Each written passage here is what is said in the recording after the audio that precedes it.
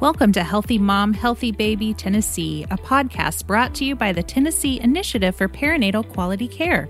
TIPQC exists to improve health outcomes for mothers and infants in Tennessee through our Quality Collaborative that will identify opportunities to optimize maternal and infant outcomes across our state and is funded under a grant contract with the state of Tennessee.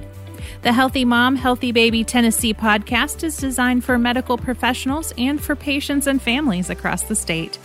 We will focus on all aspects of the perinatal period with special attention to reducing our maternal mortality rate. This podcast is brought to you through a cooperative agreement with the Alliance for Innovation on Maternal Health. All right. Well, welcome today to the Healthy Mom, Healthy Babies Tennessee podcast brought to you by the Tennessee Initiative of Perinatal Quality Care. My name is Brenda Barker, and I'm the Executive Director for TIPQC. And today I am very fortunate to have Emma Moreland from Spinning Babies join us. She's been with us all day for a Spinning Babies workshop in Nashville, and she's agreed to join us for today's podcast. Thank you for joining us, Emma. You're so welcome. I'm so glad to be here. Well, Emma Moreland lives in Southern California. I know she has 5 children. She is a certified professional midwife and a Spinning Babies Aware practitioner instructor. She attends out-of-hospital births and offers pregnancy body work. Emma, tell us how you decided on this career path. What brought you to being a midwife and working with spinning babies? So actually what brought me to midwifery as well as spinning babies was the birth of my babies, I guess is the most simplest way to put it. And in particular, the birth of my youngest baby. I had been introduced to some of the spinning babies positioning with my 3rd and 4th baby, but it was the birth of my 5th baby where I actually searched for how could I get my baby to engage and found the Spinning Babies website. And so at that time, I wasn't in birth work at all. And that birthing experience really shifted the way that I saw the need for more out-of-hospital providers, especially for Black women such as myself, as well as the need for bringing physiology and positioning into the birthing spaces. So when I started my path to midwifery, one of the first people that I came into contact with was the person who became not only my preceptor for midwifery, but also a local Spinning Babies trainer. And her name is Nicole Morales. And so as soon as I decided I was going to start midwifery, I found my first Spinning Babies class. And I decided that was going to be the kind of midwife that I wanted to be, was someone who incorporated these techniques with the people that I was serving. And so I showed up and I kept showing up. I kept showing up with Nicole and her practice, and she invited me in as her apprentice when I started. And the beautiful thing about the way that Nicole incorporates body work into her prenatal care was kind of how I came into a relationship, not only with body work, but also fully integrating it with prenatal care. So I was able to learn some of the body work techniques.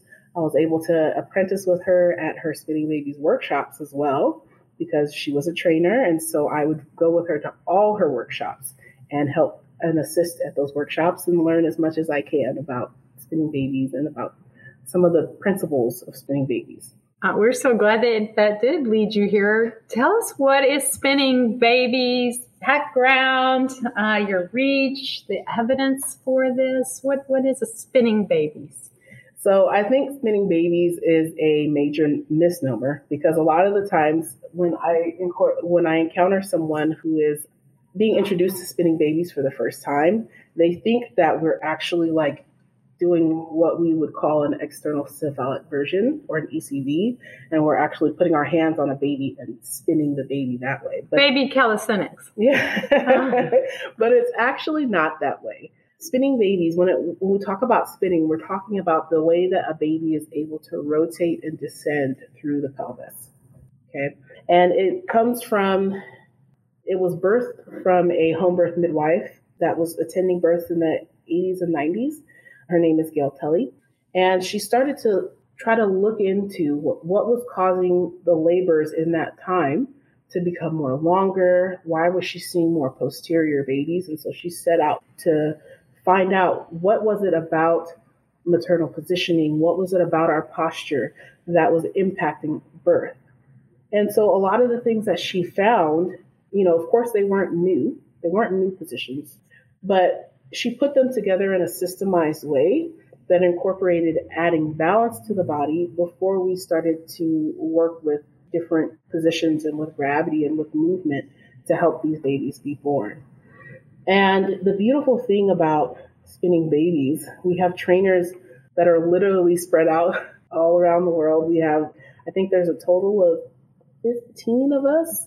We have several here in the United States, but we also have some in Israel, and one in Italy, and a couple in Australia, one in New Zealand, one in Brazil. So we have a really global reach, which I love, because there's so many places that are lacking in certain ways here in our country, but also in other countries around the world, that honestly, if we could just incorporate balance before we try to have these other interventions, we can really facilitate easier births. And people have been attending birth since the beginning of time. So as far as the evidence is concerned, we can see the evidence in the fact that babies are continuing to be born, even when we don't do anything at all. And a lot of the times, the positioning that we see the birthing person put themselves in and following their intuition and their body leads to easier births when they're able to listen to their bodies. And so it's that's the evidence that we have, is the fact that we are seeing this change happening. And I know that Gail's main goal is to change birth on Earth, and I really feel like she's really accomplishing that with spinning babies. Well, what are some of the components of the 7-hour training? You just finished one here in Nashville. We hope to offer more this summer, but what is involved in that training? So I will say that Spinning Babies offers this 1-day training for 7 hours, but we also have the same information offered in a 2-day course as well. And what we talk about in this 1-day training is we talk about the paradigm or perspective of spinning babies, some of the principles like balance, gravity, and movement, but starting with balance, physiology before force. In this training, we go over some of the anatomy that impacts birth, as well as fetal positioning. We talk about the 3 balances and why and when to use them.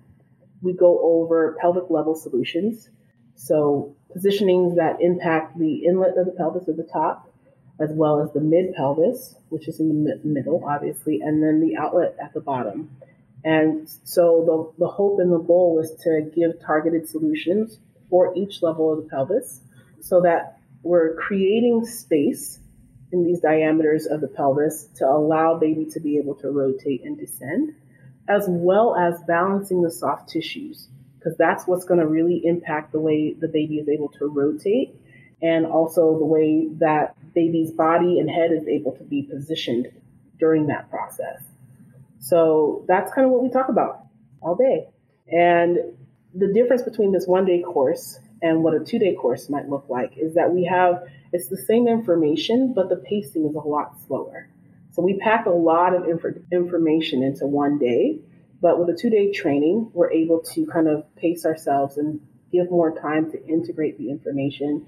We have more time to practice some of the techniques and get really good with hands-on and really good with embodiment as well, because I feel as though if you are able to embody these positions, then you're able to kind of understand what's actually happening in the body of the pregnant person when you're doing these techniques as well. You stress informed consent as embodied consent, especially once you touch the pregnant person. Tell us more about that. I love that. Mm-hmm. So I strongly believe that consent is not something that happens just once. It's a fluid concept. And it also, I think, because we have such weird relationships with authority figures, I feel as though sometimes we say yes because we feel like we need to say yes, and we don't really check in with what our body is really saying. So one of the things that I incorporate in my classes is to make sure that the people who are participating actually want to participate. Because when we do our spinning babies techniques, we want to make sure that we are setting our intent on consent. And what that person feels in their body as a strong yes or a strong no, we're going to honor that. And so, of course, in a lot of birthing settings, we think that we're providing informed consent by just telling people, well, you could either do this or you could do that. But we really don't set our intention on making sure that that person is really feeling like they should do something or really feeling like they shouldn't. And so for me, embodied consent, or feeling that yes and feeling that no in your body, is what is going to help us to move forward. As the person who's a practitioner, or, when I'm working with clients, I am going to try to make sure that the person feels safe in my care. And I know that people aren't going to feel safe if I just go in and do what I want to their bodies without asking permission first.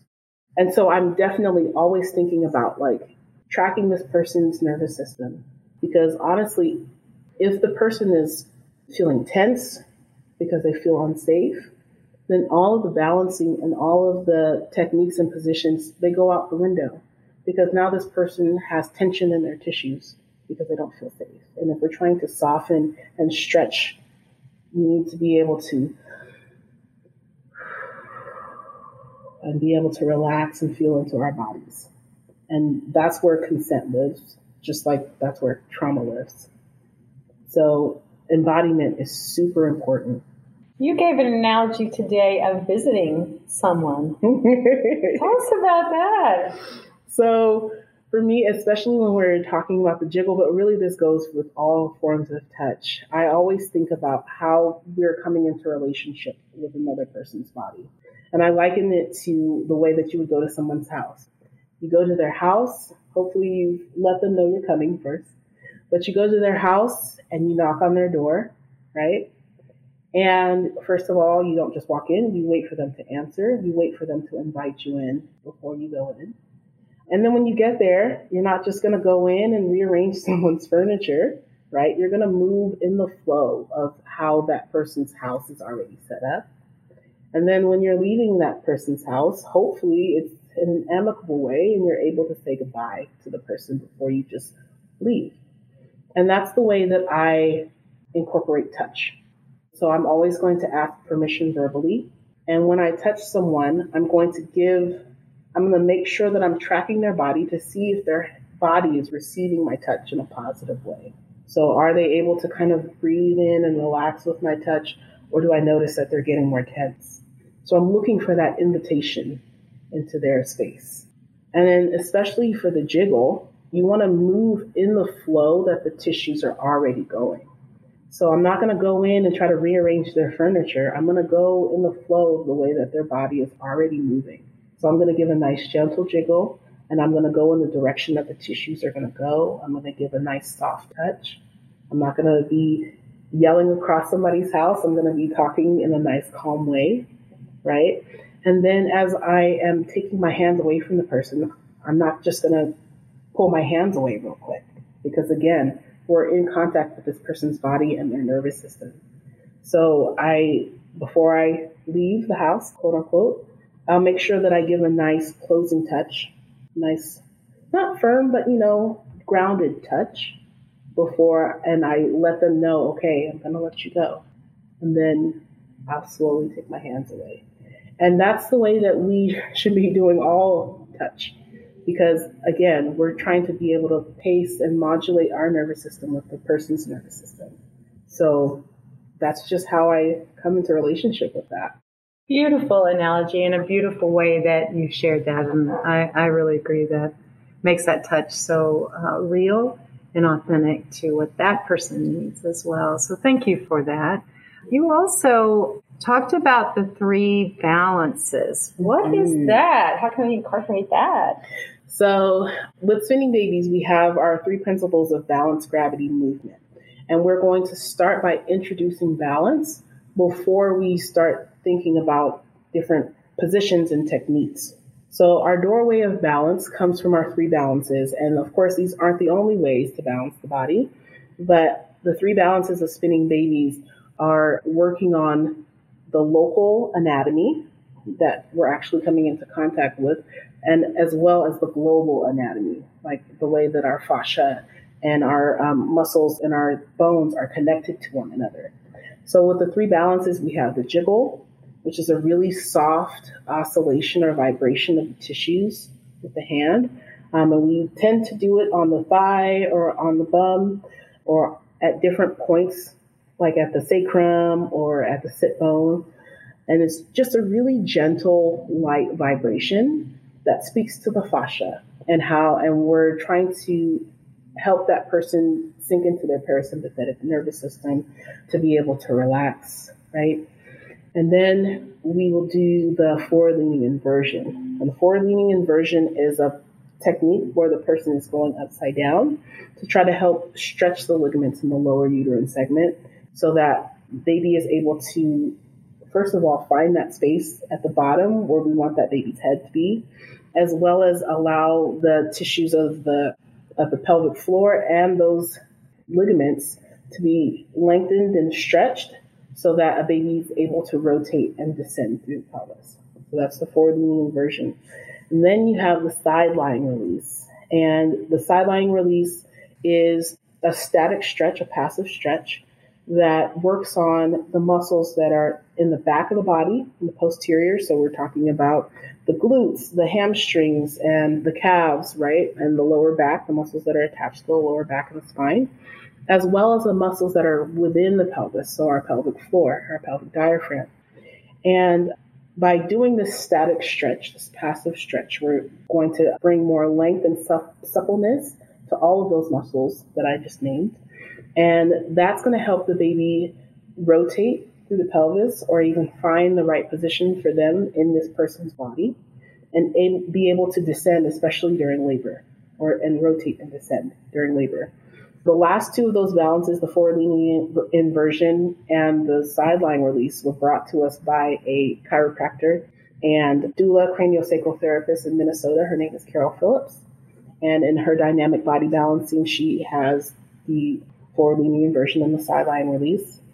And then the jiggle was brought to us by Jenny Blythe, who is a midwife and spinning babies trainer in Australia, who has been doing some osteopathic gentle techniques to kind of help bring balance to the body as well. And so she introduced us to what she called before the bum jiggle.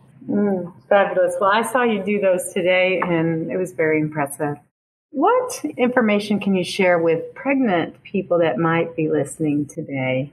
I would definitely say that one of the things that really impacted me today was we had a pregnant model, and she had never felt her baby before, like really touched and felt and kind of tried to figure out where her baby was positioned. She had never felt her baby's head. 35 weeks. At 35 weeks and with her third baby.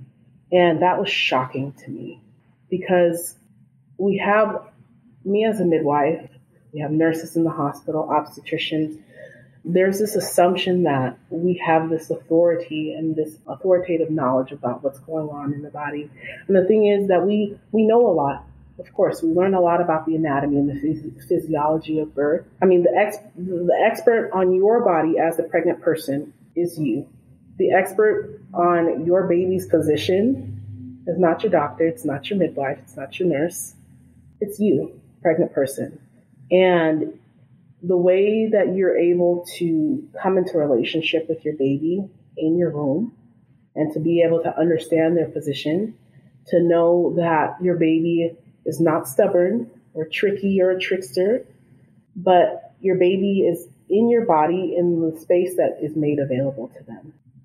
So we're not like shaming the baby, we're not shaming the body. We're going to bring validation. This baby is going to move to where there's space.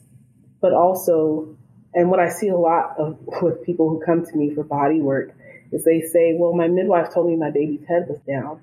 But now all of a sudden at 36 weeks, my baby's head is up.